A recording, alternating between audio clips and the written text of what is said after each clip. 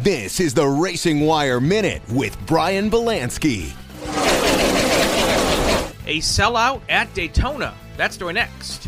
The RacingWire Minute is presented by... 5 days before the Great American Race in Daytona International Speedway has announced the 64th running of the Daytona 500 is a sellout.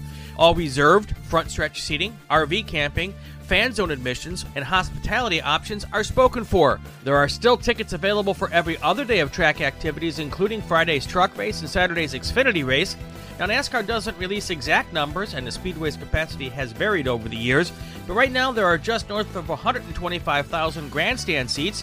When you throw in infield admissions, there should be around 150,000 people at the Speedway on race day.